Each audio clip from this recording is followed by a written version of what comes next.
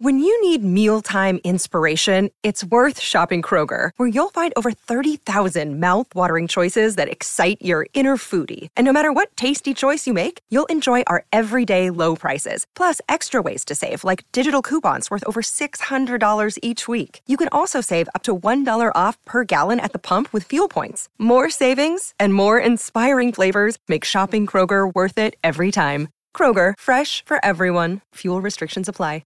You know the difference between hockey and those other sports? You gotta be tough to be a hockey. I idolize Dominik Hasek. I played goalie because of Dominik Hasek. My life in hockey has been started because of Sabres hockey. I didn't need playoffs this year. I wanted it, but I didn't need it. But when you screw up for the fans as much as this team has over the last, 5 years, and just don't hold yourself accountable, I'm sorry, I'll hang up and listen. I'm sorry.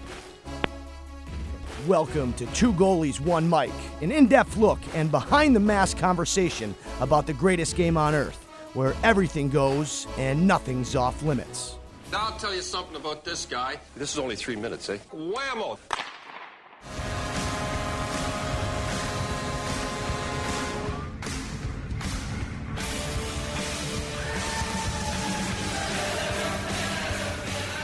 Welcome, everybody, to episode 65 of Two Goalies, One Mic. I'm Johnny Cullen, joined alongside Dwayne Steinell, as always.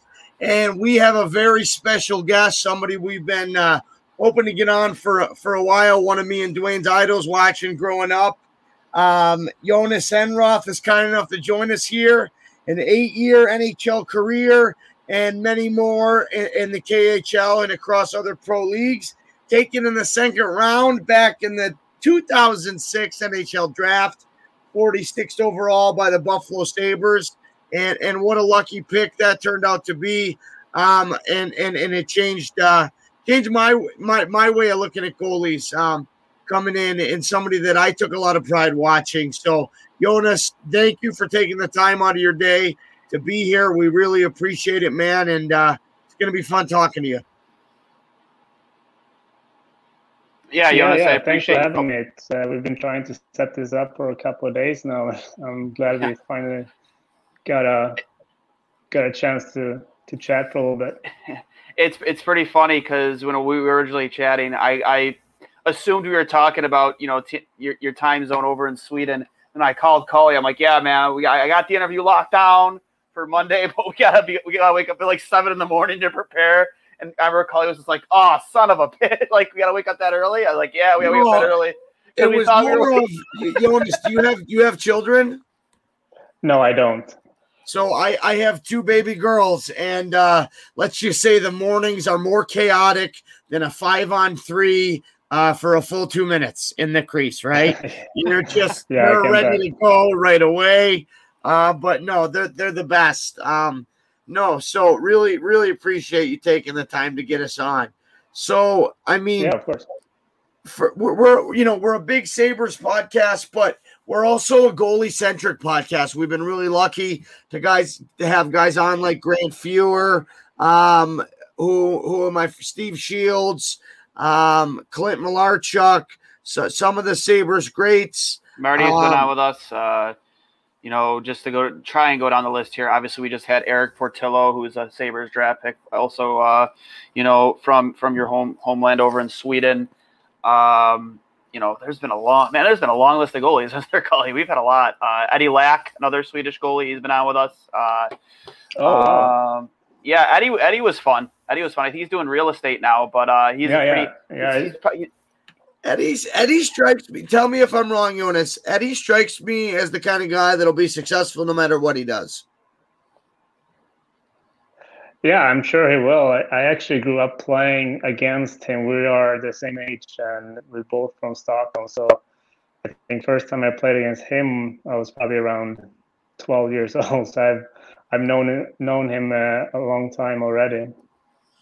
So I always started out by getting into it because every goalie, right, we have that moment where we strap up the pads for the first time, right? And there's plenty that do, and that's it. They take their turn in house league, and it's not for them. But for some of us, it's love at first sight. but it happens differently for every goalie. For example, Malcolm Subban, a kid that I played against in the OHL, he didn't start playing goalie till he was 12 or 13. We all have our path to the position. Can you tell us and our fans a little bit about how you came to become a goaltender? I think I have an older brother that played hockey, and obviously he needed someone to shoot at, I think, and I guess I just jumped into the net and played goal for him, and I mean, I loved it since then. I love the position, and I love the gear and all that stuff. So I think I probably started to play goalie right away, but I played out as a forward on a different team too, probably till I was 12, 13 years old too. You're going to love this because in the background, you'll see my Spitfires jersey, but then that over here is my brother's Quinnipiac jersey. I had an older brother. He's an 84 birth year, and he was a goalie. So it was kind of the same idea, right? Like I just wanted to be him. We always needed somebody to shoot at. And it's always funny. People ask me, well, did you want to be a goalie to be like your brother? And my answer was no. I wanted to be better than him. So it's always nice having that, in the family, right? You always have that competition with your brother. So that's cool. Dwayne, I could see you have that smile on your face as soon as you said that. No. For me, it was literally the exact same thing. Like it started in the driveway. Definitely started in the driveway. He was never like a Sabres fan, even though we grew up in Buffalo. He always picked oddball goalies to like. He not John Van Beesbroek was an oddball goalie, but in Buffalo it kind of was. It was like when he played for Florida. He liked Felix Potvin, and that made me kind of a Felix Potvin fan. And then obviously that transcended to Hasek. But like I remember, man, just strapping up the old plastic Milek goalie pads, the full side of them, baseball mitt for your glove, a starter jacket for your chest protector. The old Franklin Street hockey helmet, and him just ripping slap shots as hard as he could at me, being the younger brother. It was so much fun, man. I'll never forget. I'll always cherish those times, but that's how it started for me. And, it's all history from there, from going from Hasek. History. Yep. What I was going to say is, and we'll get to a little bit later on. One thing that's fascinated me, because now that I'm a full-time goalie coach, Jhonas, is becoming a student of the game, right? And you see it. I played in the OHL, and in my last year, they banned European goalies, right? And their thinking we're losing the U20 World Championships. It's because of our goalies, and it was moronic. And I ended up writing an article on it.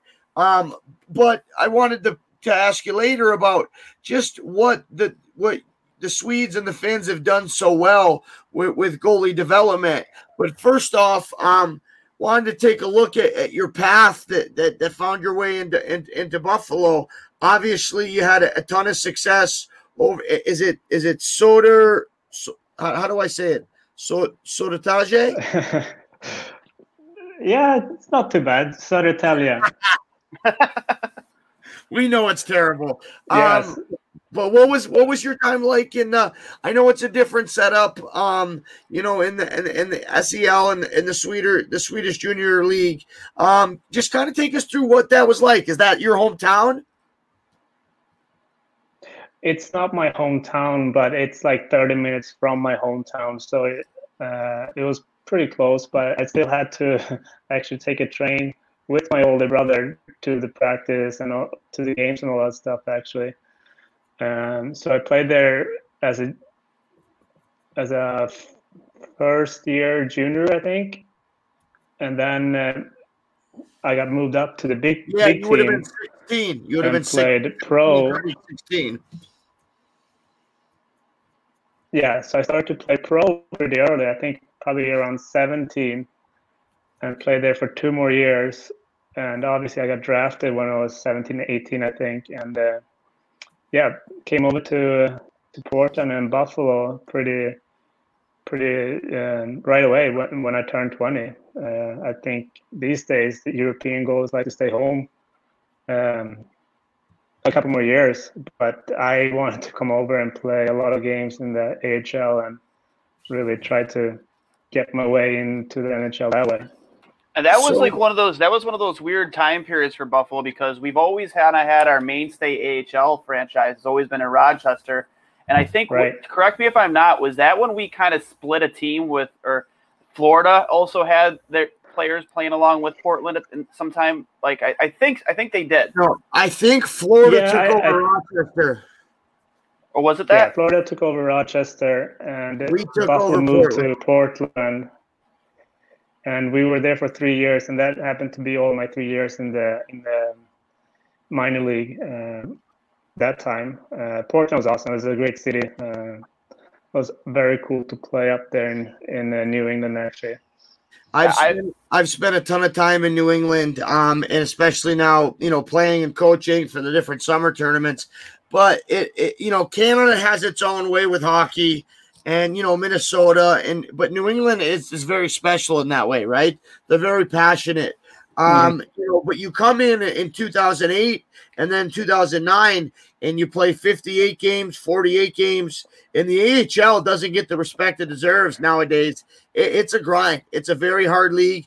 Everybody this is their livelihood, and they're trying to get to the next step. What impresses me most, Jhonas, is you had dazzling numbers, 275 goals against average with a 914 save percentage, and then you follow it up the next year with a 237 and a 919.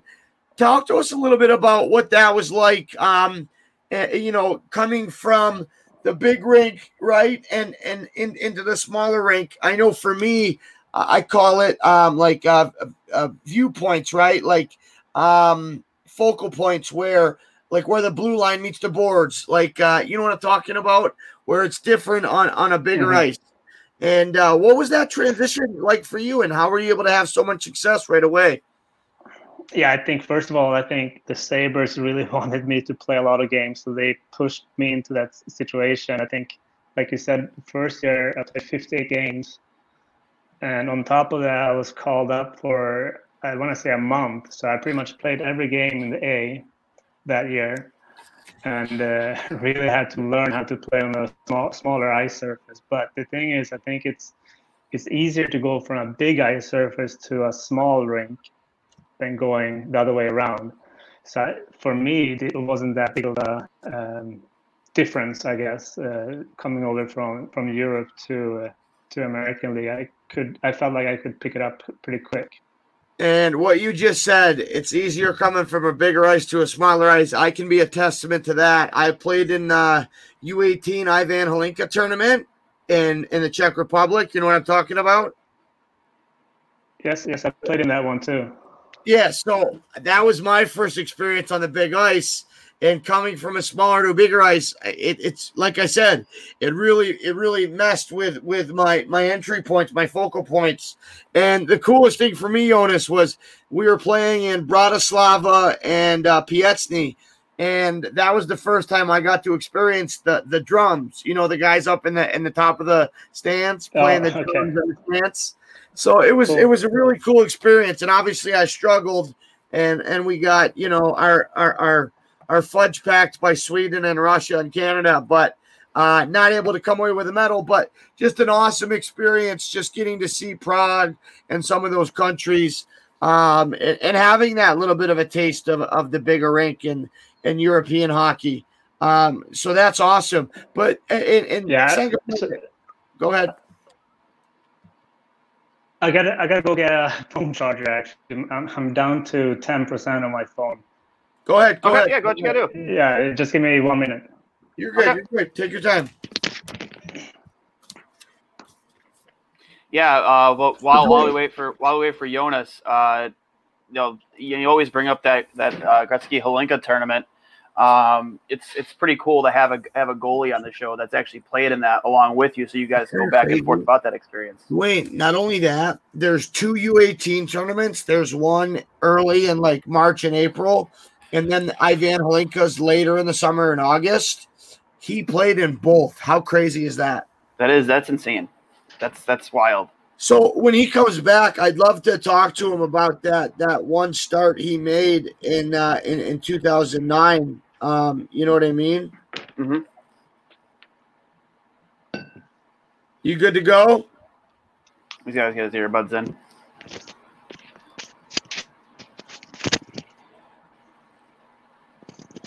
All right. So We're back. Sorry, guys. No, it's all buddy, good. You're good. The crazy thing for me is you come off of those 2 good years, but then you get your first sniff of the National League in that second year, 2009, 2010. Can you tell us a little bit about that experience and what was it like and how the game went there? Yeah. So the second year I got my first game in, right? I think, well, I know we played against Boston in Boston, which was pretty cool. Hey, welcome to the National League. You're going to be playing at the Garden. Exactly. And I lived in Portland, so I pretty much followed the Bruins pretty good during those years. But I remember Mark Rickey scored on his first shot against me, like 3 minutes into the game. I think he tipped it right in front of me from a point shot from Chara, actually. So that was pretty cool to have him score on your first shot, I guess. But I think Boston. I think Boston won it that year. So obviously Boston was a really good year, a really good team. Yeah, they were a wagon. We lost, unfortunately, 4-2, but I ended up making 37 saves, and I played pretty well in that game, I remember. I remember watching, Dwayne, and me and you talked about this. It was so refreshing to just see so many guys come in their first game, and it seems the moment seems too big. And against a powerhouse, a cup favorite like that, for Jhonas to not only give his team a chance to win, but to really shine. I remember that being so cool for me, and it was awesome. So props to you on that, man. That must have been special. The one thing I remember most about that, though, too, and what made me a big Enroth fan, and Cully, I know me and you have talked about this, is his size. We're part of a dying breed of goalies that were under 6 foot. That and Yoni, you gave us hope. You gave guys like Cully hope that we can make it to the National, and not me per se, but him for sure. Dan, I got to share the story now. He's got to talk. He's got to tell you the sock story. So, I guess. Remember, how during our draft year, the NHL Central Scouting guys come to measure and weigh us? Yeah. So it was my rookie year for the Ice Dogs, and they show up in Erie, and I didn't know what was going on. They're like, "Hey, the NHL guys here are to measure us for our profiles," and I may be 5'10" and 3/8. So what I did is right away I grabbed all my socks, all my Git socks, and I put on like 9 pairs, which would get me to 6 foot, right? So I'm up next, Jhonas, and I'm waiting, and they say, "All right, Colin, you're up next." And then I'm about to step up. I get weighed, and then right before I got measured, they say, "All right, barefoot," and I'm there with 8 pairs of socks. I didn't want to wheel them off in front of these guys. So immediately I'm like, I got to go to the bathroom. So I get it out of there, and I took the socks off, got measured at 5'10". But it is what it is. But no, Dwayne, you make an excellent point. I think after you, Jhonas, there was a stretch. I know in my 3 draft years, 2009, 10, 11, there really wasn't anybody taken under 6 foot.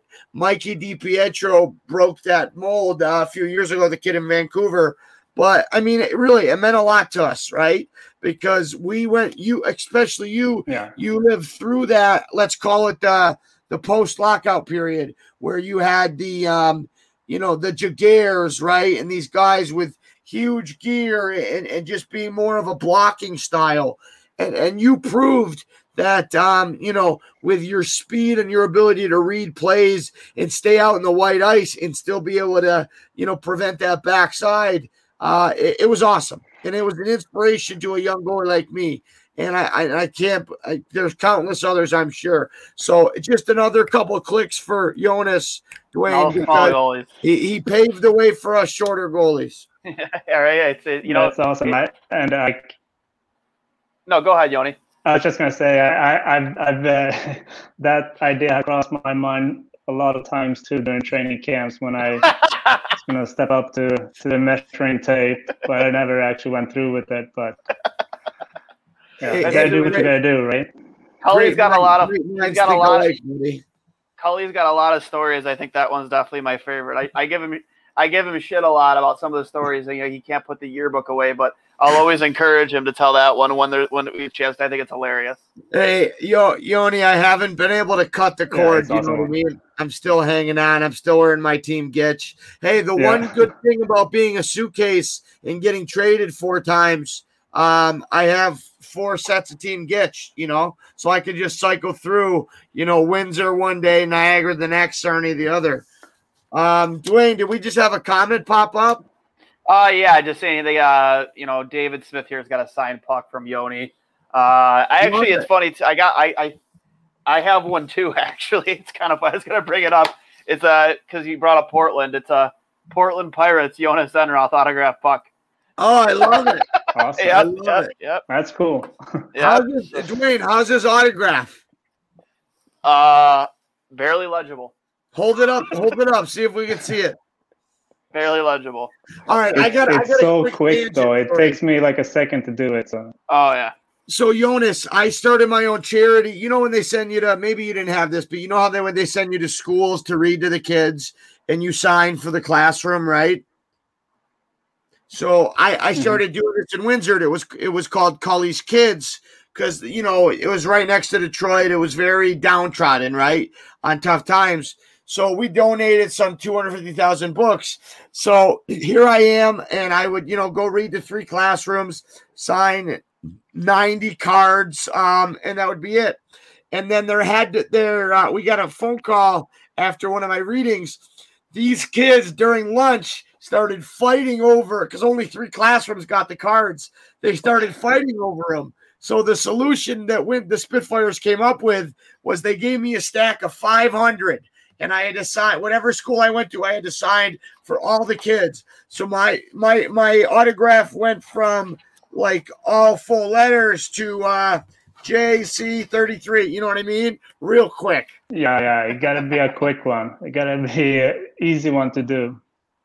Yep. So going back to the Sabres, what was it like getting sent back to Portland? Did you know that after you had your sniff in the National League?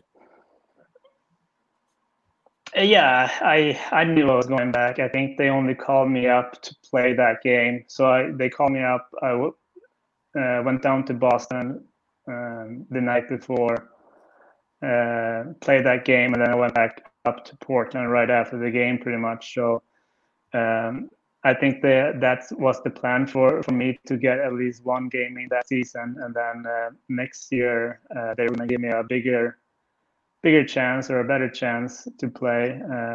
That next year they pretty much called me up every time Millsy had to rest. So right. Well, and it makes sense because the year that you came up for that first game, Miller played 66 and they had Lalime. So you would have been better off playing, 58, whatever it was in the American versus, Riding Pine playing 7, Yeah, exactly. That was a good plan, I think. Looking back at it, was probably the right move to do. Dwayne, can you pull that comment back up? So from David Smith, honestly, my second favorite goalie ever to watch. Of course, Ryan Miller is my inspiration. David, we appreciate the comment. Now this has become a full pro Jhonas Enroth podcast. We will not accept that slander anymore.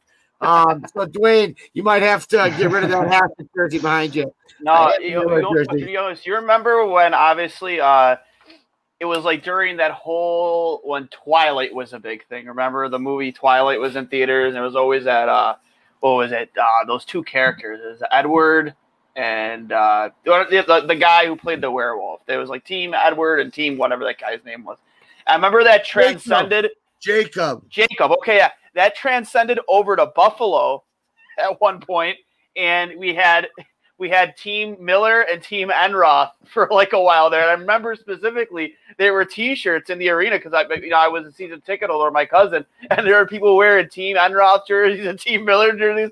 It was wild and it was fun. It was pretty cool. But I'm not going to say which team I was on, but I will say this, Jhonas, man. Like I said before, you gave guys like me and Cully a reason to believe that we were probably better than what we were, and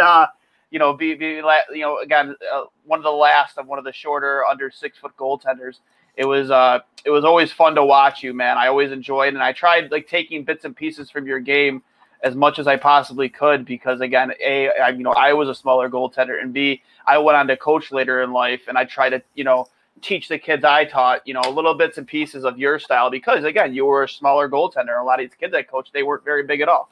Now to piggyback off that, Jhonas, for me, my ABCs, when we have rest periods, I do my breathing technique. I would always tell myself, hands in front, white ice, be a warrior, right? And I'm curious for you, your ability to read plays allowed you to play a little bit, I want to say deeper for a smaller guy. What are some things that like allowed you to do that, allowed you to slow the game down, allowed you to play the way you did as a smaller goaltender?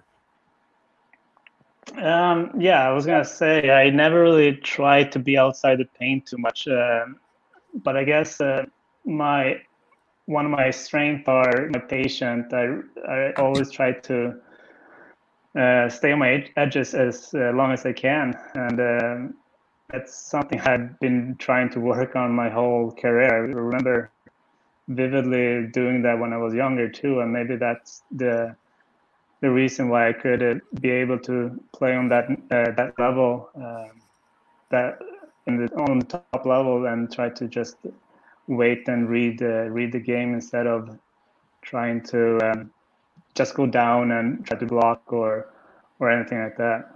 I always tell the bigger goalies I train that are 6'5" plus, must be nice, hey boys? Yeah, I always say that too.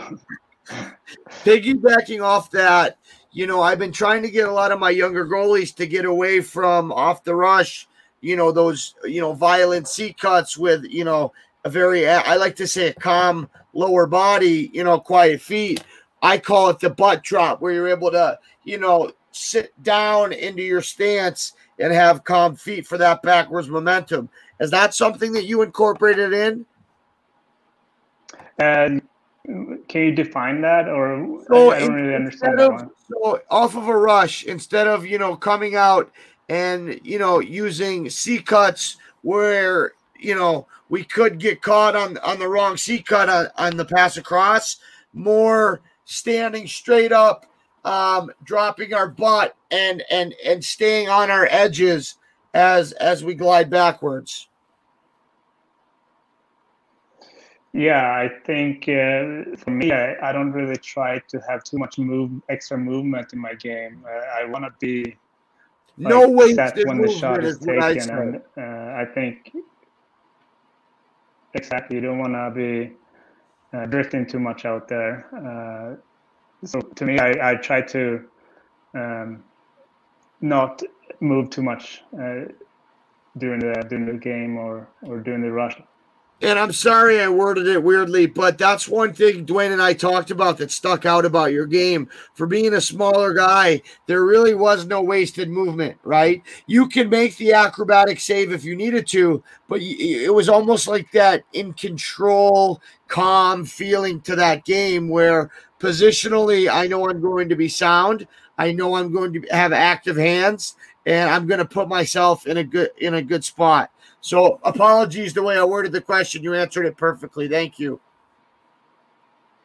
Yeah, no worries. I think you can definitely see like how the smaller goalies are playing. That's the way I think every goalie should play. If you look at Saros, he's very technical sound, and he doesn't really make too many mistakes during games.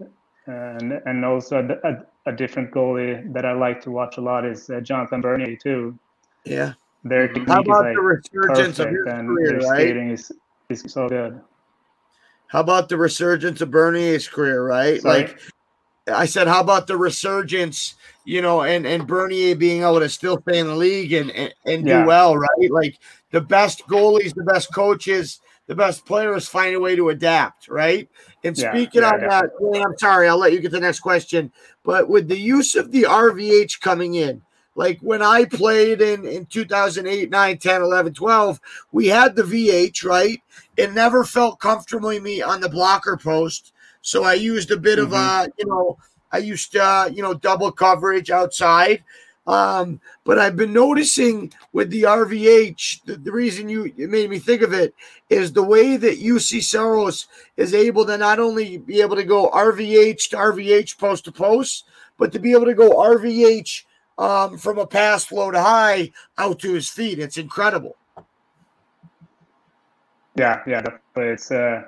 It's a tool that when you use it the right way, it works very, very well. I remember trying. I remember one summer, a lot of different Swedes trying to start to play that way, and I went back home for the summer and contacted one of the goalie coaches that taught that style, and I really worked on it one summer. And then I came back, and me and Milsey worked on it pretty much every day during that season. Like I said, you really need to use it in the proper way. Otherwise, it's going to be. And how many times have we seen, not only in the playoffs but in the year, guys misusing it or using it in the wrong situations? And to me, I think we're starting to see, in the pregame write-ups that the goalie coaches give on the opposing goalies. I think we're starting to see that where goalies are staying in it too long. Different story on that RVH goal last night that slipped through Price's, you want to call it a 6-hole, different scenario. But like you said, I think it's something that's, when used correctly, can be a great tool, right? But there's a lot of overuse of it that I think, like with anything, right? When the Butterfield first came out, it was used too much, right? When the VH first came out, it was used too much. Right. So it'll be interesting to see how the position evolves with regards to the proper use of the RVH. Yeah, for sure. Sorry, Dwayne, go ahead, buddy. No, he brought up, obviously, I remember, when I first got into coaching, I grew up kind of in that era before, that was ever a thing, VH, RVH. I remember one of my second classroom sessions, they started talking about the RVH and VH, and I'm kind of there, and everyone's kind of nodding their head. I'm just looking around, I'm like, what is everybody talking? What is it? And I was so embarrassed to put my head like, what's an RVH? What's a VH? But after sitting there listening to it, and then obviously, going and applying it to my own game, and really, really studying a little bit, it's like it has its, I think in today's game, you see it you don't see it used correctly in a lot of situations. I personally, I'm a big fan of the VH on my glove side, but it is very. I wish I would have known that was more of a thing, and that was when I played, because it does help your game quite a bit, especially on those in tight situations. And I just remember being so embarrassed, eventually just having to be like, talks like, hey man, like I don't mean to be like sound stupid here, but what's an RVH? And then them explaining it to me, I was like, I had no clue what they were talking about. But go ahead. It's funny that you bring that up, because I played with Jonathan Quick too in LA, obviously, and I remember one of my first couple practice with them. I asked him after one of the practices, like, how did you come up with your RVH and all that stuff? And he just looked at me like, what is RVH? I have no idea what you're talking about right now. So even Quick didn't even know RVH, and people are saying that he's the guy that invented it, but he had no idea what I was talking about. He just played it the way he felt like he should be playing that situation. So they tried to give him credit for being the guy who originated the RVH, but when you were trying to explain it to him, he's like, I don't know. I don't know. That's pretty funny. So yeah, he pretty much just said that I'm just do whatever feels right on this side, and on the other side I do.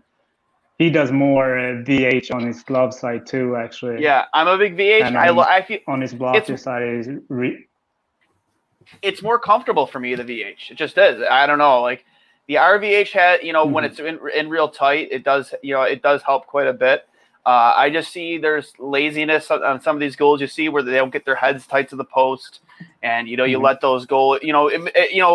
They're goal scorers' goals. It's a fancy goal that you pick your spot and you just have that much room to shoot, and they'll score and stuff. But 10 times out of 10, if the goalie is getting his height close to the pipe, that goal doesn't go in 10 times out of 10. And it's always I just don't like it when it's used in situations where it's far out past the face-off dot. There's no reason for you to be down in your RVH there. Get up on your feet, play the puck that way. It's just you see that happen a lot, and it shouldn't. But I don't like to say I'm more of like a hybrid style. I'm old now. I'm old. I'm the oldest person in this podcast. I'm an 87, but I still have too much of that old stand-up style in me still. But it's I prefer to stay on my feet as much as I possibly can. Dwayne, they don't ask how. Yeah, they ask same how here. many, I think it's they ask how many we save. Yeah, exactly. The same thing with Hasek back there. No, I think it's. Go ahead. I was just gonna say, I think it's important to try to stay on your feet as long as you can, especially if you're not too big of a guy. So I try to stay on my feet a lot too, and every time I make a save standing up during a game, I always get so pumped up. Right? Like I don't know, man. I find it easier for me to track the puck better that way too. I don't know. It's just not only that. We're like the thing I'm working on is these kids are anytime the puck crosses the Royal Road, from one side to the other, they're almost instinctually taught now to slide. But for me, if it's above the dots, let's start on our feet. We can always drop into it, right? And what I try to explain to him is it's not going to be a tape-to-tape pass or a one-time every time, where if we're on our knees and we slide, adjusting gets really tough. But if we're on our feet getting across and it goes skate to stick, now we're able to make that small adjustment, right? Whereas when we're on our knees, it's more of a best guess, Mm-hmm. Right. We got a question here too. Another one from David. Where are you living now, Jhonas? You are currently in Buffalo right now. I remember you mentioned earlier that your wife is from Buffalo, but are you still? Do you mainly live still in Sweden? Yeah, exactly. I still play over in Sweden, so I live there during the season, obviously, and then usually I come back to Buffalo in the summers. Okay. You brought up. No, go ahead, Cully. No, I was just going to talk about, you get that first game and then you go back to Portland to start the next year, come back and get 14 games played. And then that 2011-12 season, right? You're able to get in there and, I don't want to say split, but, Miller played, 61, you played 26. And on that team, you played with some of my good buddies, Zach Cassian. I know Mike Weber through running the Spitfire skates. Cody Hodgson, I played against in junior. Marcus Foligno is a good friend of mine. It's just really cool for me. What was that group like? Yeah, I think that year we had a very good team. I want to say that 39, 32, yeah. Yeah, that was the first year the Pagulas took over, I think. And we felt like we had a good chance right away. I remember I had a pretty good start of the season and played most of my games in the first half of the season. And then I didn't play too well after Christmas, I think, and I didn't play much after that. But I think we saw ourselves like a good contender that year. or maybe that was the next year. But it was one of those years that the first year that Pukulas came in, obviously we signed players that we obviously had high hopes for, but it didn't turn out like everyone hoped. But I'm sure everyone knows who we signed that year. But it's funny like you I bring said, that up. we felt like we were a very, very good team that year. His name Billy rhymes Leno. with Billy Schmano. No, but it's funny you bring that up, Jhonas, because it was Luke Adam, Zach Cassian, Marcus Foligno, and Corey Trop. Remember Corey Trop? So at the time, sure. Kevin Adams I think he was a part in the player development. But you know where Leisure Rinks is in Orchard Park? Yeah. So every morning at 6 a.m., I would go out for those 4 guys.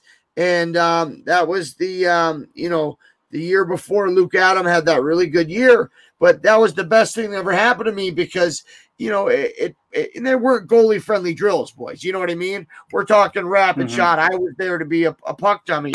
But I battled, and I made a good impression on John Cristiano and Kevin Adams at the time.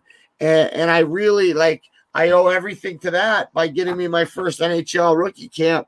The funny part is, though, is when you guys got Cody Hodgson, it was after his back surgery, right? The thing for me is crazy. You know Matt Duchene, obviously, right? Mm-hmm. Matt Duchene played on the Avalanche, now on Nashville. Mm-hmm.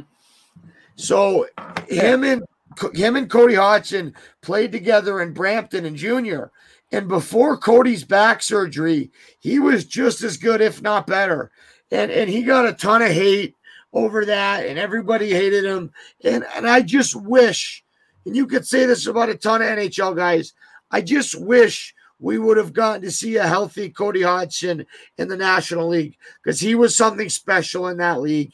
He was right on par with the Tavarises and all the guys in that league. He was so good. But by the time that he got to Buffalo with the back injury, it was very tough. But it looks like a great group. TJ Brennan, awesome guy. He kind of took me under his wing at rookie camp. I have nothing but good things to say about him. I'm happy he got his sniff. You remember about how he bounced around the AHL forever, right? I was really happy to see him. He was a great player. Great guy, too. Great guy. What was that like, though? Did you have a good relationship with Ryan Miller then? Oh, yeah, for sure. Ryan helped me a lot. He obviously is a great person, and I only have good things to say about him.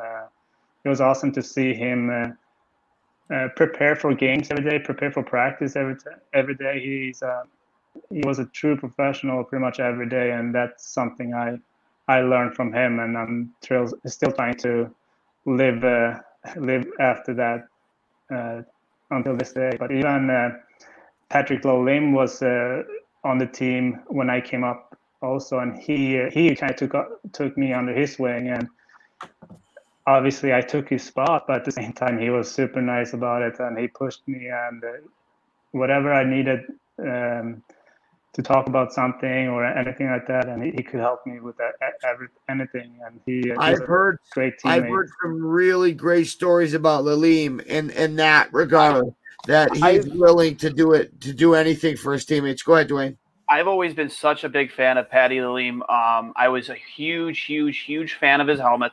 The Marvin the Martian design was always my favorite. Like, I wore the Cujo design that Curtis Joseph wore, back because I used to watch, next to Don and Akashik, I used to watch a lot of Cujo. Those were my two favorite goalies.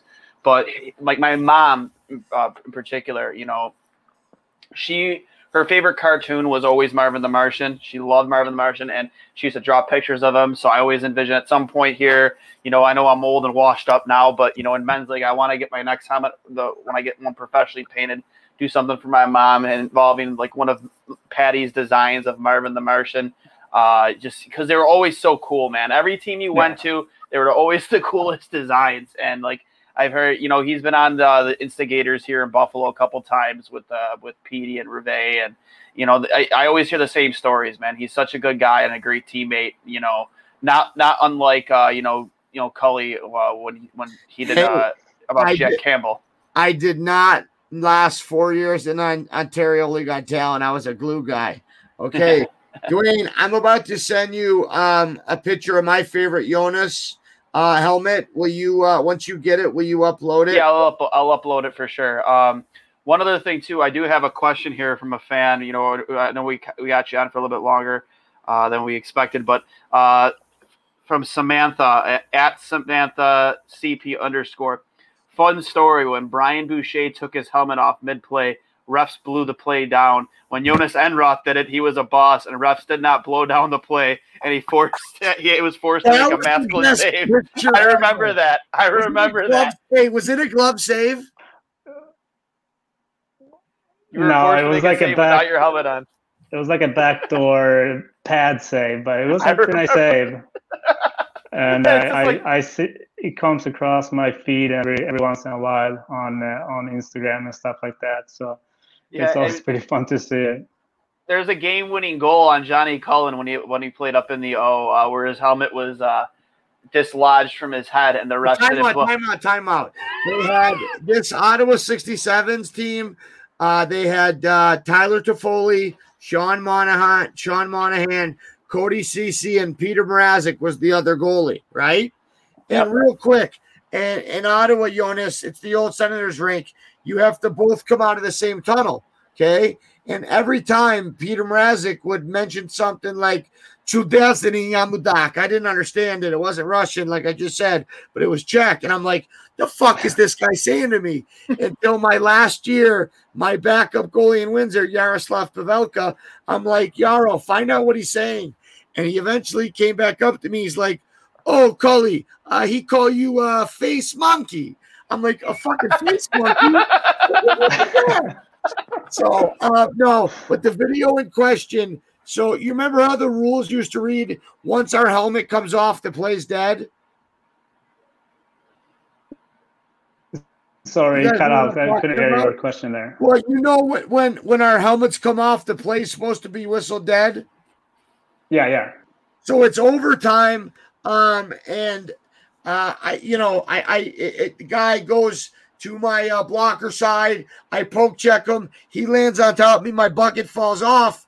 The puck goes behind the net. I make eye contact with the ref. I'm like, buddy, come on, throw me a bone. Sure enough, Monahan grabs it, wraps it around. I didn't look as cool as you, but I still tried to dive and stop it. But they called it a goal. And it was a nationally televised game on Sportsnet Rogers. And it's just so funny. You see me trying to go after the whole 67s team and Mrazek. It's good times. Tell them about your comments at the end of the game. Oh, I got fined. So they interviewed me after the game, Jhonas, and David Branch, who runs the league, that was when they were big on safety. Remember, they changed the equipment for the forwards, added the shoulder caps and stuff. And they interviewed me after the game, and I said, tough loss. I didn't know this was the 1940s, and goalies were supposed to play without helmets. Thought it was safety first, but whatever. So strictly for that, I got a $500 fine. Thank God Bob Bugner paid it for me. But that wasn't too bad, I thought. No, not good comment. Yeah, right? Yeah. But, man, you, especially in these playoffs right now, you see how bad the officiating was last night. I mean, it's a crime apparently. It's a crime apparently to criticize officiating and it was really, really bad last night, man. It's been a long time since I've seen reffing and officiating make headlines the way it has over the past 2 weeks in these NHL playoffs. There's a line between letting them play and then kind of dictating the game the way they have. And I forget who it was that hit from behind last night. That was brutal to watch, man. That was how do you not call that, especially as a referee staring straight at it? I'll get off my TED talk right now. I don't want to get too deep into that because then I won't stop. But the officiating has been very, very questionable. Over the last 2 weeks in the playoffs. I got a couple quick questions. So for that lockout, I ended up in the Ontario Reign system back when they were an East Coast League team. And I was there with Darcy Cooper and JF Berube. I don't know if you ever crossed paths with those guys. So many name drops, Cully. Well, fuck. I mean, he might know him. But I was Yeah, I curious. know JF Berube. Great guy, great partner. But how often do you get sent to the coast as like a major junior guy, and the two guys in front of you end up playing in the National League? You know what I mean? Like, fuck, throw me a bone Yeah, here. that's Two questions in one. Your first win in Toronto, the 3-2 game. What was that like? yeah. Well, I remember it was one of those Hall of Fame nights, and I believe it was on a Saturday night. Yeah, it was a Saturday night, hockey night in Canada, because I got one of those towels. I don't really remember much from the game, but I do remember the overtime and the shootout. You were unreal and at I remember shootout. I beat J.S. Jagir. Oh, I love Jiggy. Yeah, Another one of my favorites. Me and Milsey. Well, I know Milsey watched videos of the other teams, the shooters in shootouts all the time. So I started doing that too, and we pretty much knew every move they were gonna do if it would be a shootout. So we had a good technique, I guess, to find a way to stop them. What's crazy to me is that you hold a record. You became the first goaltender in NHL history to record all three of his first wins in shootouts. Now, the second one, the 10-rounder against the Montreal Canadiens. Do you remember that one? Yeah, I do. Yeah. So you said you go through and you watch some of the shootout guys. For sure, you're not watching the 10th through the 15th guy, right? You're not watching the fourth liners in pre-scout. No, we watched like the 5 top guys. Right. But you found a way to win that one. I think that's a cool record to have, man. And it just shows your tenacity. The one thing I loved about your shootout technique, because you weren't overly aggressive coming out, but was your ability to be patient, but to also match their speed at and starting your backwards momentum at the right time, right? And always thought that was great. And you had active hands leading to whatever side. Love to see that. Something I teach my goalies. Was just really cool memories for me, and obviously for yourself. So I thought that was great to bring up. Yeah, for sure. It was. It became pretty special for me and for our team that we knew that every time we went into shootout that we had a really good chance to win the game, because we had really good shooters too, obviously. So both, I think Mills is probably the best goalie ever, or he's up there in shootouts too. So I think he is. If not one, he's two. That's definitely one of the points I wanted to bring up, because I know initially when we were messaging about having you come on, part of it was right around when Ryan announced his retirement. We've been kind of blessed with a lot of great goaltending here in Buffalo. We had, obviously you mentioned earlier, we had Grant Fear on the show. It went from Grant to Hasek, and to Baran, and then Miller. And obviously we had you here, for a little bit. And like I said, you were always one of my favorite goalies just to watch, just because of your size alone.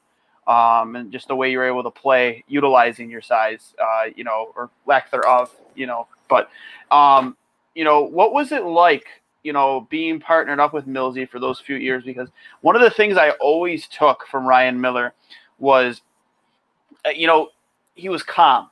I remember, have you ever seen the movie The Replacements? That movie with Keanu Reeves, the football movie? Well, Gene Hackman's the coach. Gene Hackman's the coach in it, and he made a comment. It always used to remind me of Ryan. He used to, look at Keanu Reeves played the quarterback. He said, you're like a duck on a pond. Everything's calm on the surface. Everything on the exterior is on the surface. But below the surface, your feet are going a mile a minute. And that's what I always got from Ryan Miller. They always used to like to focus in on him before games, kind of looking out on the ice with his stick. He'd always be one of the guys that go for a post-game interview because he was very, very philosophical with his answers. He's very detail-oriented. If you wanted a straight answer, an honest answer, and a guy who's going to give you all the details, the breakdowns, Millsy was a guy who could give that to you, and it was always fun to listen to him talk about whether it was a win or a loss. Like you mentioned, that was one of his big things with shootouts is he was a very, studied the players that would be shooting on him. What were their moves? What were their tendencies? What were their tells? It was always just interesting to see because you didn't see a lot of that in a lot of goalies. He was just very, very. I like when he said when he came out of retirement that he wanted to go into some type of player development thing.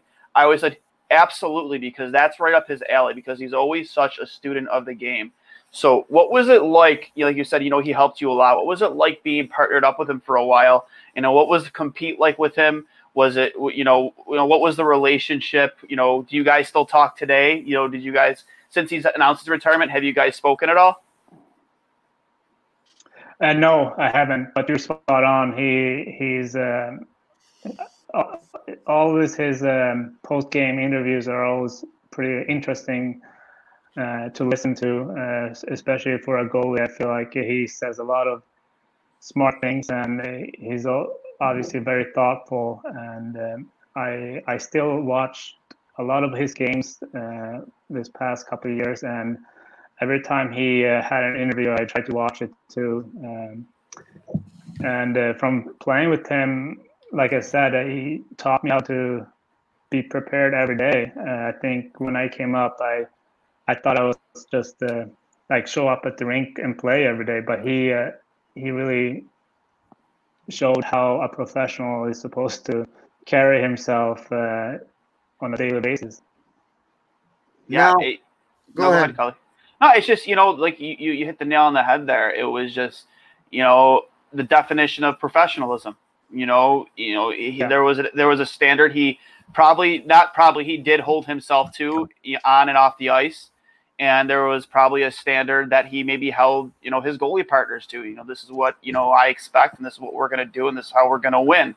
And, he just seemed like the ultimate teammate too. And, people like to try and say that, he's not qualified for the Hall of Fame. Obviously not having a Stanley Cup hurts that. But in my opinion, you look down, he's possibly the greatest NCAA goalie that ever lived. It's hard to argue against that. Maybe the best American outside of Richter. You're right there. I think he's Hall of Fame worthy. I think his numbers speak for themselves. And, I hope that one day, I forget who votes on it, but they give him an opportunity to make his case. And, I know this city absolutely would have his back in that, because we saw a lot of great years under Ryan Miller, and especially the Olympic year. I think he was the best goalie in the world, bar none. Like, there was nobody better at that point than him. Yeah. And I guess, again, sure. So I had a quick one. Just a couple of your accomplishments. I think it was in your first year. You were named one of the 3 stars of the week in April in 2011, right? Breaking into the league, especially being behind a guy like Ryan, right? And those aren't easy to win. And then it was cool for me that you were named to the all rookie team in the 2011-12 season, right? And you were only the 6th player in the franchise to be named to that all rookie team. Something to be so proud of, right? And I'm sure you are. But like, I know us Sabres fans, our pride, we have a lot of pride in that and our players. And I know we're running late on time, and we'll try to finish this up quickly. But really appreciate your time. My one question is, getting the late call up to the World Cup in for Team Sweden. What was that whole situation like? What I couldn't hear you there. They cut out. Getting called up to the World Cup of hockey team with Sweden, with whatever happened with Leonard. What was that experience like? Well, for me, it wasn't that great because I was obviously the 3rd goalie. I didn't really get many reps in practice. Welcome to my life, being the 3rd goalie, eh, buddy? Yeah, I mean, I didn't get a lot of reps in practice. I was probably with the team for 3 weeks, and that was right before I was going to go to Toronto. So I felt like I missed out on practice time, and I didn't really see a lot of pucks. And then right after the World Cup, I had to report for the Leafs training camp, and I think I only got one game in there before the season started, and I felt like I was catching up a little bit, actually. And anytime you go into a new situation, right, like it's hard enough as it is, and not being able to have that extra time in training camp, I can't imagine, right? It's tough to get acclimated, not only to the new city. Sorry, go ahead. Yeah, I think all the World Cup guys had to show up like 2.5 weeks late for training camp. And obviously, like I said, I didn't play. I barely practiced. And I just felt like I had to play catch up the whole first half of that season. Yeah, it's a shame, too, they haven't done the World Cup of hockey again since then, because that was a lot of fun to watch. But you mentioned that you went in to replace Robin Lehner. He obviously last night, I don't know if he got to catch any of that game, but he had himself quite a game last night. Also another former Sabres goaltender. Did you ever have any type of a relationship with him? Do you still talk to him at all? Or are you happy to see that he's, fine, especially after kind of what went down here in Buffalo, kind of found a way to, another, like a career resurgence and seeing him doing so well for himself? I don't really know Robin, actually. We never really crossed path. I think I played against him a bunch of times, obviously, but I never. I got a good story. In OHL, right? I got a good story. Yeah. So I don't know Robin too well, actually. So it's his first. He got drafted by the Senators. They assigned him to Sault Ste. Marie, and that year in Kingston, I was a backup. So you know how usually like the tough guys, the fighters, and warm up circle the red line. Well, I took it upon myself as the backup to do that. So here it is, and now this isn't a shot, but a lot of European goalies tend to be built more like Miller or like Pecorine, like long, right? And I chirp. I'm coming across Robin Lehner. I chirp him, and I'm like, "Hey, buddy, you want to go?" And he lifts up his helmet, and it's like a scene from Rocky IV. Fucking Ivan Drago staring back at me, and I said, "Sorry, sir. Have a nice game." And I fucking got that out of there. So, hey, it's probably the wrong guy to mess with. Yeah, but my one stat in my 6 games in the Sault Ste. Marie between him and Matt Murray, I was 6-0. The joke's on me though; they're getting $5 schmil a year, and I'm working goalie clinics for $50 an hour. So, no, it's all in good fun. Yeah. Before we let you go, Jhonas, I wanted to bring up the Collie brought it up earlier, the masks you wore while you're in Buffalo. Those are dope, buddy. Yeah, that was probably one of my favorite masks too. Did Dave Art do those? Yeah, that's probably my favorite one too, actually. Yeah. Did Dave Art do all yours? Who painted your helmet? Yes, he's been painting my mask since I was probably 18 or something like that. Wow. That's awesome. That really is. My one last question was the 2013 World Championship, and you were named to meet the All-Star team and the best goaltender. How cool is that, man? And what an honor. The Trey Canor bringing that back home. I remember seeing pictures of the celebrations of you guys going back home, and you stood on your head, buddy. Yeah. Real quick, okay? Played 100 more minutes than everybody else. 8 goals against, 1.15 goals against, okay? 9.5, a 956 save percentage with 2 shootouts. Are you kidding me? Couple clicks, pumping Yoni's tires. I love it. Yeah, that was obviously my highlight of my career so far. I think it was in my hometown, Stockholm, too. So I got a chance to play from my family and friends. So it was pretty amazing because you guys won at home. Do you know what I'm talking about? Right, like right when you guys won, it feels like everybody in Sweden was there. You know what I mean? And obviously it's a big thing over in Europe there. So it was awesome. Great experience. No, I'm so happy that we got to have you on. And I mean it, man. Dwayne said it earlier, but in a time where it was only big goalies could make it, you really You're an inspiration. and I mean this, brother. You gave us little goalies or shorter goalies, under 6 foot goalies. You gave us the belief that we could do it, and I thank you from the bottom of my heart. And I really mean that. I appreciate what you've done for the game and the position of goaltending. Yep. And again, that's awesome to hear. Obviously, I have a soft spot for shorter goalies too. I barely watch those 6'6" guys play anymore. I just watch the shorter guys in the NHL, and I think it's.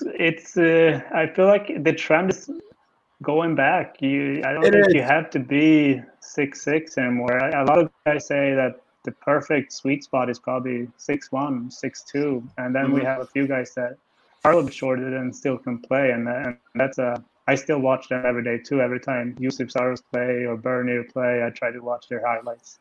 Jhonas, I noticed it was around the 2015 draft where goalie executives started to smarten up and saying, hey, just because he's big doesn't mean he can play. And I think you had a big part to do with that. And I mean it. Congrats on an unbelievable career coming from a fellow goalie. You were an idol of mine, somebody that, as I became a fan of the game and advanced through my career to becoming a student of the game, you were somebody that I watched and studied, and I just wanted to thank you for everything that you've done for the game and congratulate you on an unbelievable career. And not only that, thank you for taking the time to come on with us. I know that, we have thousands of listeners, and I know that they're going to love this interview, man.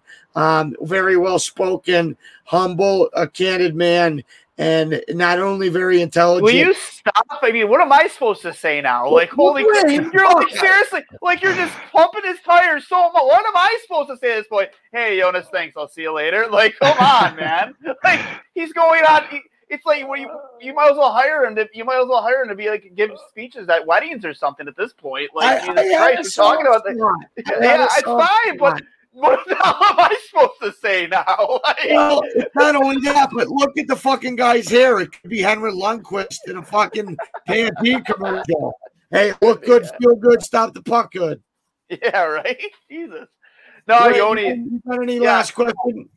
No, just, thanks again for coming on with us, Yoni. It's been an absolute pleasure. I hope maybe someday down the line we can have you on again. I know we did one of the big things we did that was, the fans liked a lot was we did a watch party of particular games and the Sabres past. And, we'll bring in former players. The last one we did is with Steve Shield, the 96-97 game, obviously well before anybody's time. But we had, Razor in there with us and a few of their alumni. And we watched the game all together and we commented on the fans really dug into that. But our plans are to do one from those teams that maybe you played on, and maybe if you'd want to join us for that, that'd be a lot of fun. So, so maybe sometime in the summer. Sure. I had a lot of fun talking to you. Hey, I had a lot of fun talking to you guys. Obviously, for sure.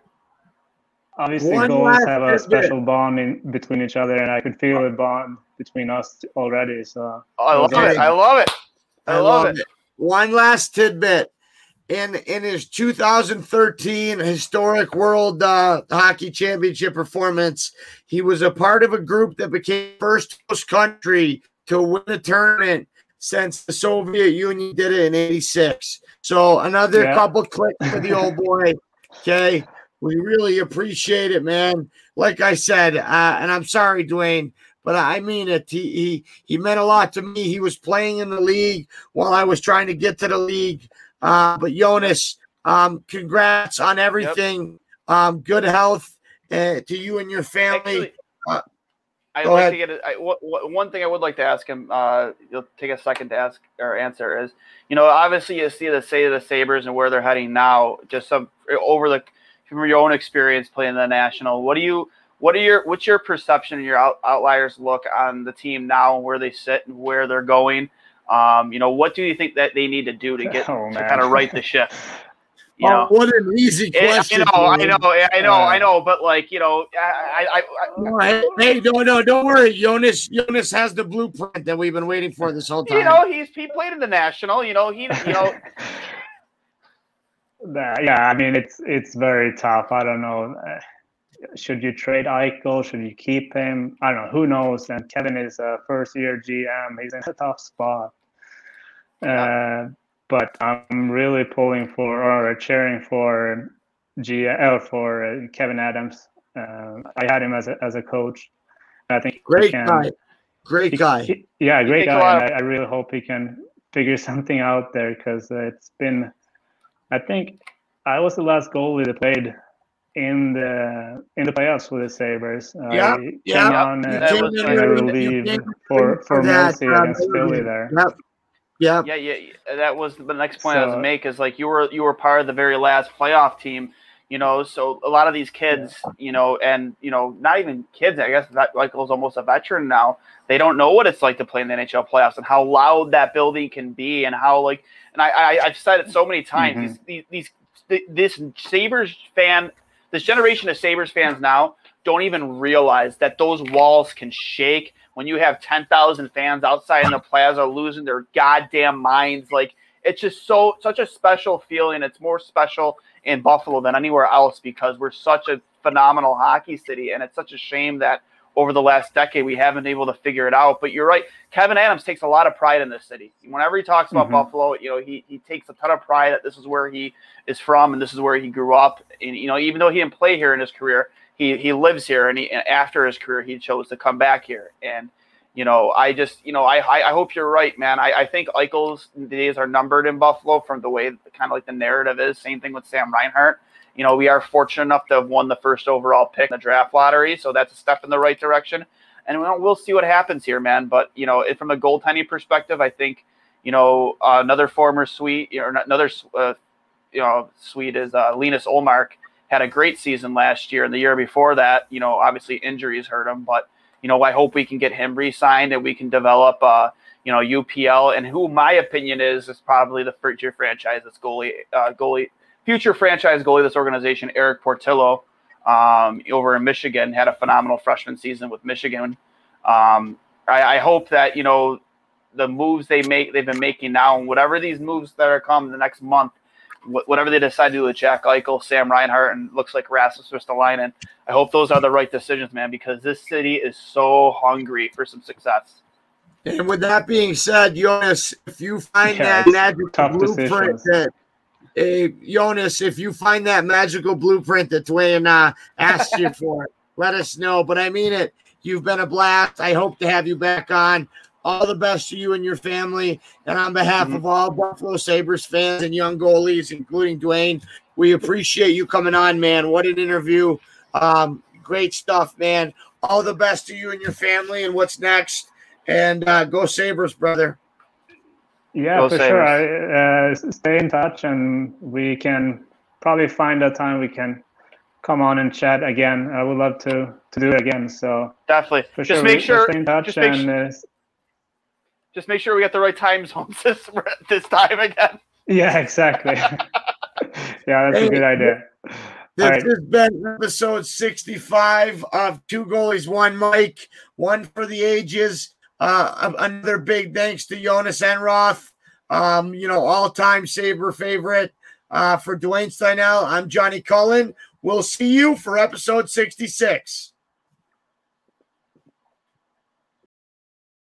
The Podcast Super Friends is a monthly meeting of 5 podcast producers. Hi, I'm Katherine O'Brien from Branch Out Programs in Baton Rouge, Louisiana. I'm John Gay from Jag and Detroit Podcasts. I'm Matt Kundle from the Sound Off Podcast Network. I'm David Yaz from Pod 617, the Boston Podcast Network. And I'm Johnny Peterson from Straight Up Podcasts.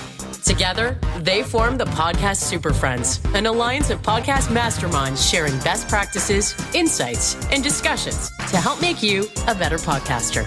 Follow or subscribe to the show on Apple Podcasts, Spotify, Google Podcasts, or at soundoff.network. Hi, I'm Logan Anderson, host of the Say the Damn Score podcast. On my show, I deep dive into the sports broadcasting business by, you guessed it, talking to sportscasters. The show has featured big names like Bob Costas, Kenny Albert, and Vern Lundquist, as well as many up-and-coming broadcasters who you may not know yet, but you will know soon. Whether you're looking for professional development as a sportscaster, different career paths, or if you just want to be entertained by hearing some of the best storytellers in the world tell their own stories, this podcast is for you. You can subscribe to the podcast on all major podcast platforms, or you can visit our website, saythedamnscore.com.